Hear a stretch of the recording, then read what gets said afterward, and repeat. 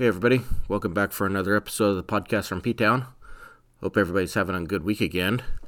Hopefully the wind in the background doesn't distract too much. It's really blowing here tonight.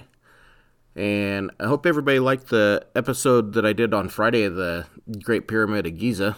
That was a pretty fun episode to research and to do. And I'm going to continue on with the 7 Wonders of the Ancient World for a little bit, until we can get through all of those on the Friday episodes anyhow, not on the Tuesday ones. Not a whole lot of news to talk about. Our hearts go out to all those that were killed and injured and whatnot in Boulder, Colorado. That's sure a sad thing that happened over there the other day. So our hearts and prayers go out to all the families out there that were affected by that. But anyhow, this week we're going to be covering Gamal Abdel Nasser Hussein, and he was the second president of Egypt. Egypt hadn't been a country, an actual standalone country for all that long, and he was the second president there. He was born on January 15th of 1918, and he was born in Bakos, Alexandria, Egypt. So Bakos must be a little suburb or something of Alexandria.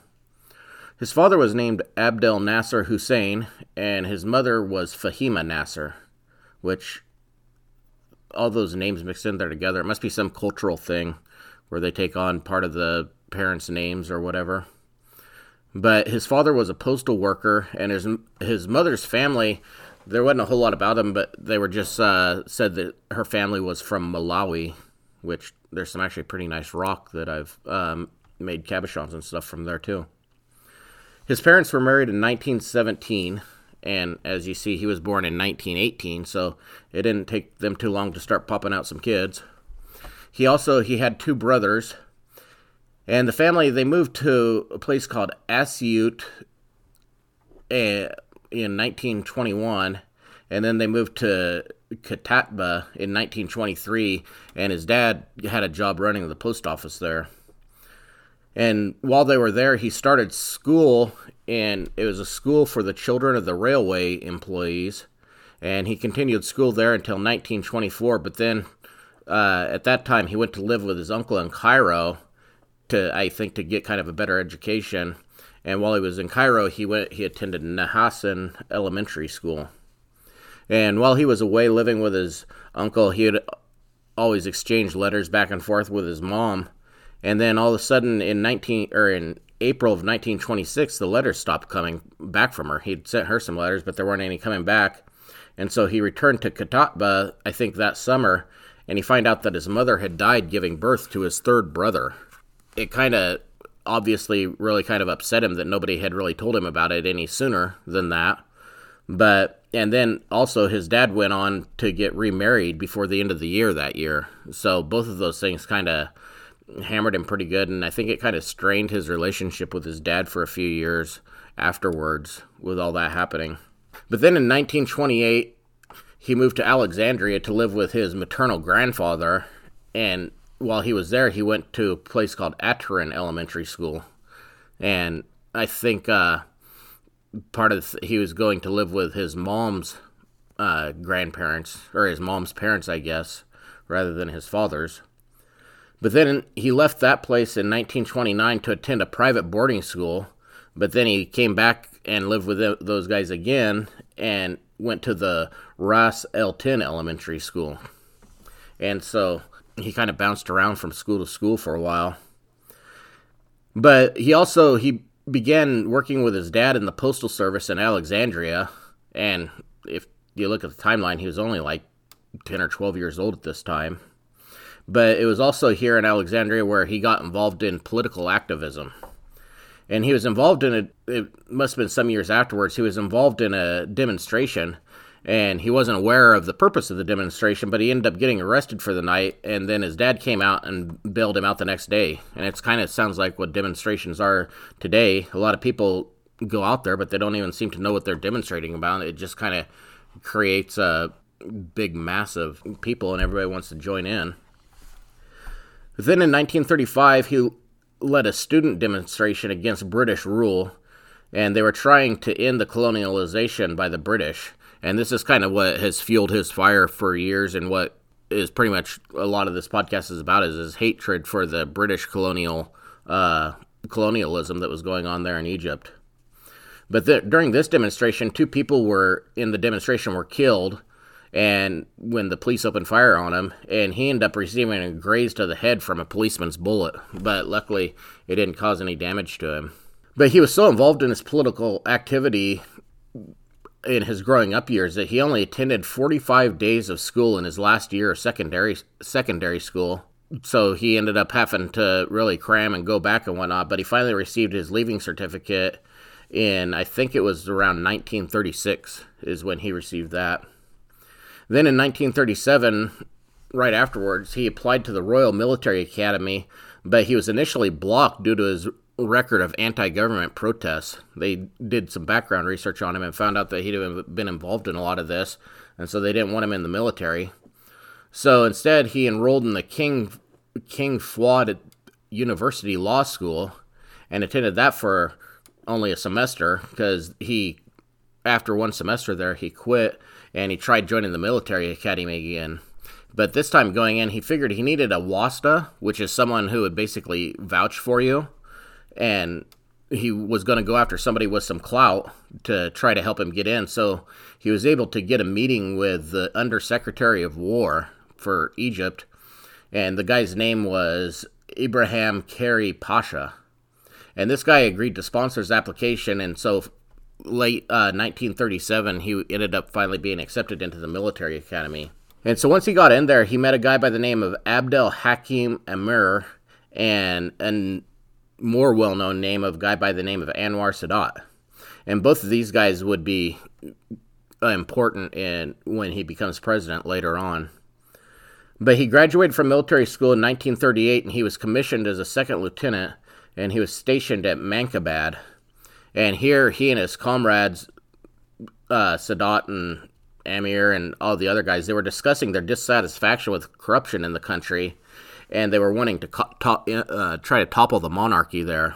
That wouldn't come for quite a few years. In 1941, he moved to Khartoum, Sudan, which back in those days, it was a part of Egypt. I didn't know that. But he was only stationed there for maybe about a year, and then he returned to Egypt in 1942, and then by May of 1943, he had gotten a job as an instructor at the military academy. So he went from not even being accepted in to becoming an instructor there. But while he was here working as an instructor, his distaste for the British colonialism ended up growing more and more. It started taking up more of his time, and he began to form a group of young officers who supported some form of revolution in the country. They didn't know what they were going to do yet, but they wanted to do something. They continued meeting and whatnot, and going and having their little meetings and stuff. And then in 1948, he was still in the military, and he got his first battlefield experience in the Arab-Israeli War. And in May of that year, King Farouk, he sent the Egyptian army into Israel. And while they were in this war, he served as a staff officer of the 6th Infantry Battalion.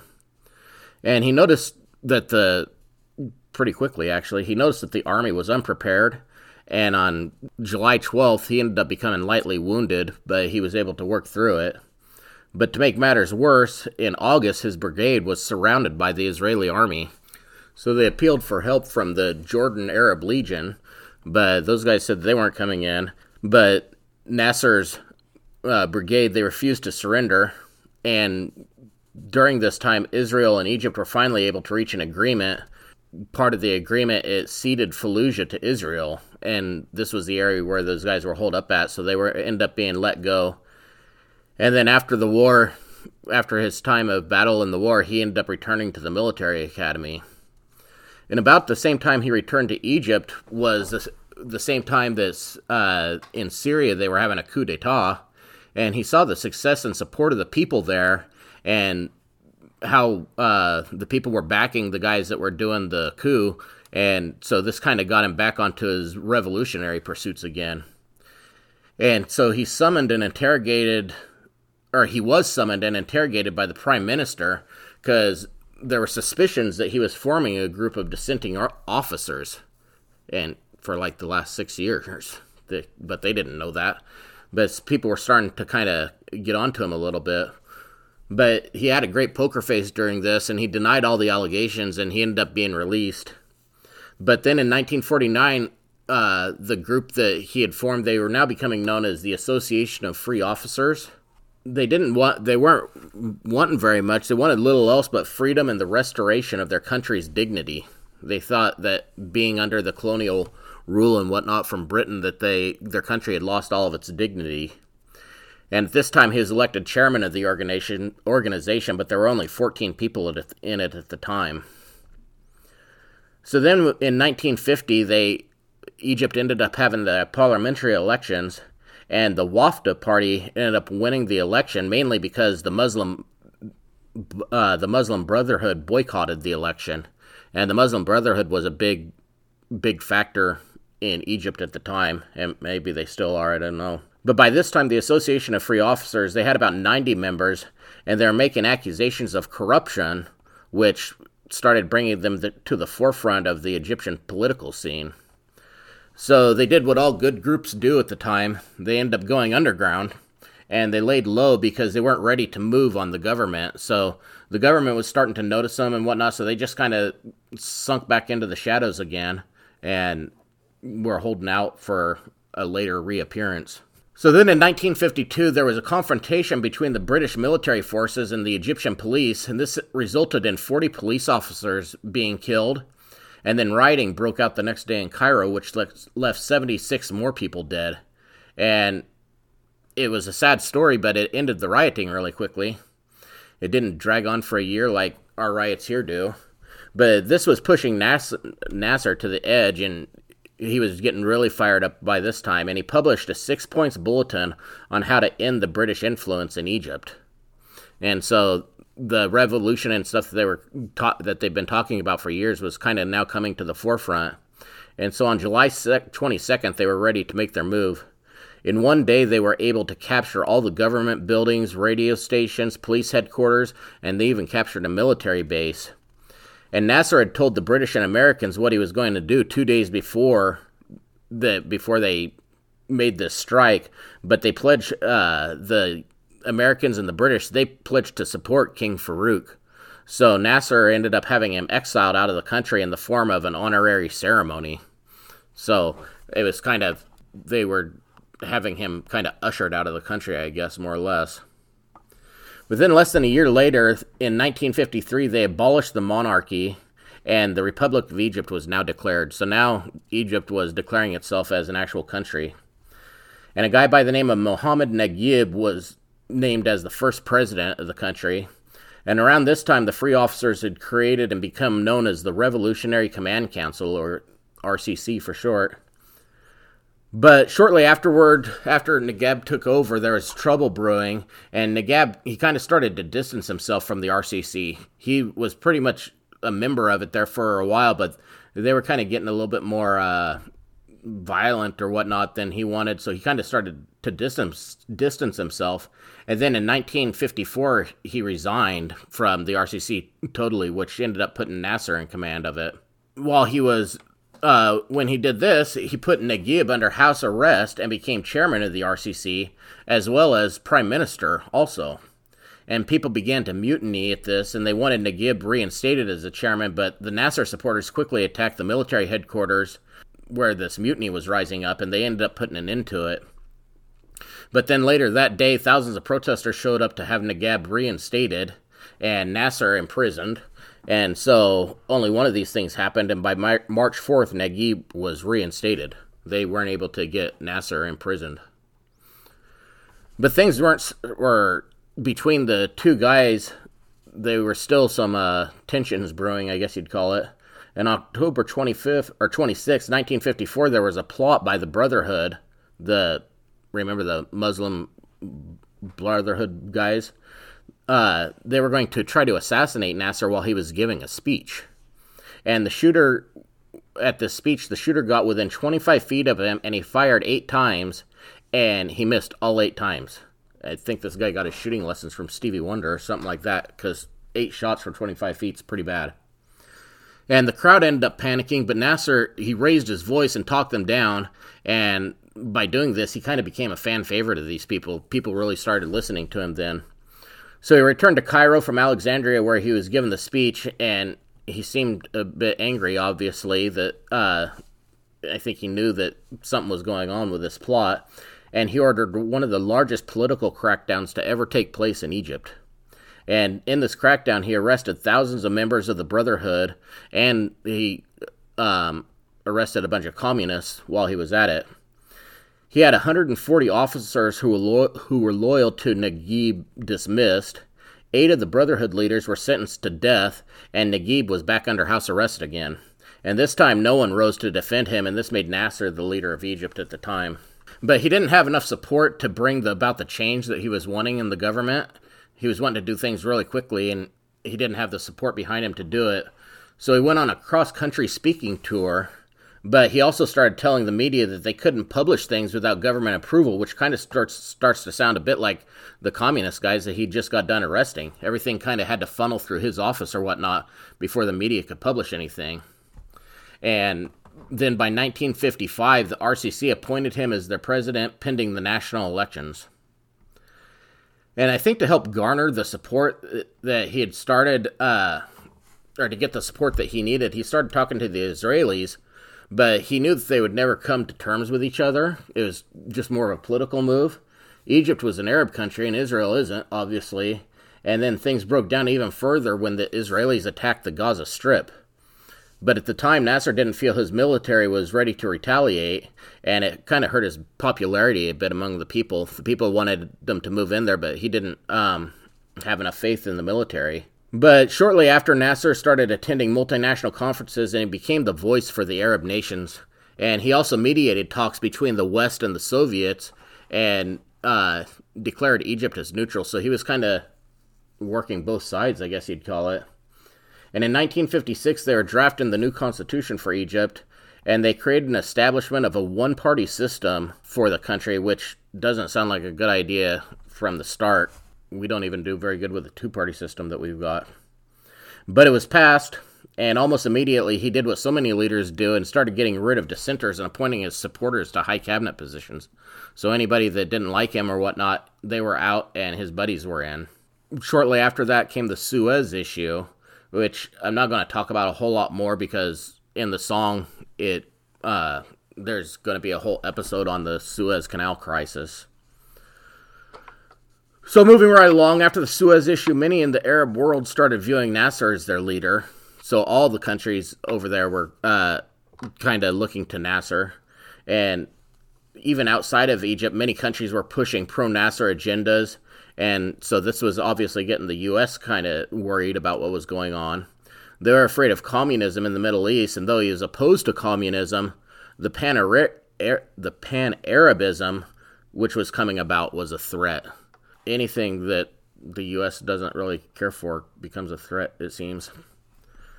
But although the people in these different countries really liked him, his only regional ally was Syria.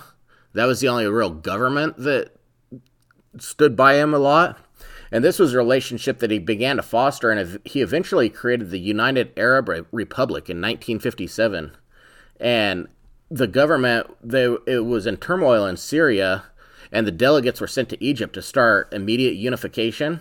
And Nasser turned them down because he was citing too many differences between the two countries. But then in 1958, a second group was sent, and he accepted on the terms that it would be a total political merger, and he would be the president of this new Arab Republic.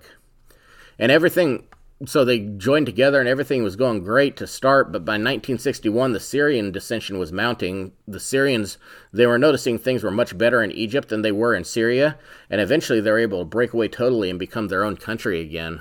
So they were noticing that even though they were all supposed to be one, the Egyptian side of things was looking a lot better than the Syrian side, so they just broke off altogether. So after the breakdown of the Union, Nasser seemed to have a bit of a nervous breakdown himself. He began to smoke more, and his health began to deteriorate at this time. It only lasted a short while, it seems. He overcame this, and he was able to achieve a second term as president. And he was actually the only person running, which is pretty easy to have a second term. And they figured that he got his second term because all of his opponents were imprisoned by this point. So he promoted socialism throughout the country, and a few people close to him were saying he was becoming more Soviet-like, and a few of them ended up resigning. Because if you remember the Soviet Union, it kind of started out as a lot of socialist things, and a few of them didn't like this, and so they ended up resigning from his cabinet or whatever. And by 1967, the economy was starting to decline, and they became more burdensome, which you can assume is going to happen in a socialist ideology. Everybody becomes dependent on the government for everything, and so the government becomes a burden upon the people. And so at this time, his appeal was starting to wane amongst the people. They weren't thinking he was so great. And then things really started to go downhill even faster when the Israelis kicked their butts in the 6-Day War. It was actually on 4 days into, or it was only 4 days into the war, and Nasser, he announced his resignation at this time. He wasn't going to stick it out the whole time if he had his way. But people poured into the streets rejecting his resignation, so the next day he rejected his resignation. He was back in the office, and then the war obviously ended the next day after that. Then for the next couple of years, he would work to gain land back that they had lost to the Israelis, and as you know, those fights still continue today between the Arab countries and the Israelis, but that's kind of what he was focused on for the next couple of years, and it started to get that the people were happy with him again because he was getting some of their land back. But then on September 28th of 1970, the Arab League Summit was coming to an end, and Nasser, he had just escorted the last Arab leader to leave from the summit, and a couple hours later, he ended up having a heart attack. And he had died at 6 p.m. that night at the age of 52. And they said that Nasser's likely cause of death was arteriosclerosis, varicose veins, and complications from long-standing diabetes. So he didn't have a whole lot of things going good for him in the health section. His funeral procession, though, it was attended by 5 million people, including all the Arab heads of state, except for the Saudi king, a guy by the name of King Faisal, or Faisal, or something like that. And it was a very emotional funeral procession. King Hussein and Yasser Arafat cried openly, and Muammar Gaddafi, he ended up fainting twice out of emotional distress during this thing. But shortly after, he was laid to rest, and that's kind of the end of the story for him. I know I skipped over a few things because, like I said, the Suez Canal is going to come up in a later episode. And I'm not really sure what I thought about this Nasser guy. I mean, I think he tried to do some good things, but he kind of did like all those other leaders do, where anybody that dissents against them is imprisoned or killed or what have you. So, I don't know. I guess you can make up your own minds on that one. You can always message me if you have any ideas. Go ahead and follow us on Podcast from P-Town on Facebook. Or you can follow me or DM me at P-Town Podcast on Instagram. Or you can send me a Gmail or an email at ptownpodcast74@gmail.com. And that's it for this one. We'll see you guys on the next one. Thanks a lot.